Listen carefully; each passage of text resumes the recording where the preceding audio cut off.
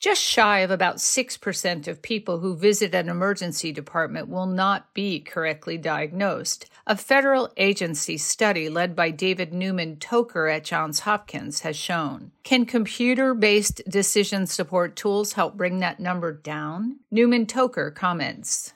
The medical community has been anticipating this magical future where computer-based decision support really helps us. And in fact, people have been envisioning that future since the 1950s even. It's a harder nut to crack than people give it credit for. I think they're going to be things that work very soon. Those are things where we already have very well digitized data sets on which to train these computer systems to make them experts. So things like radiology.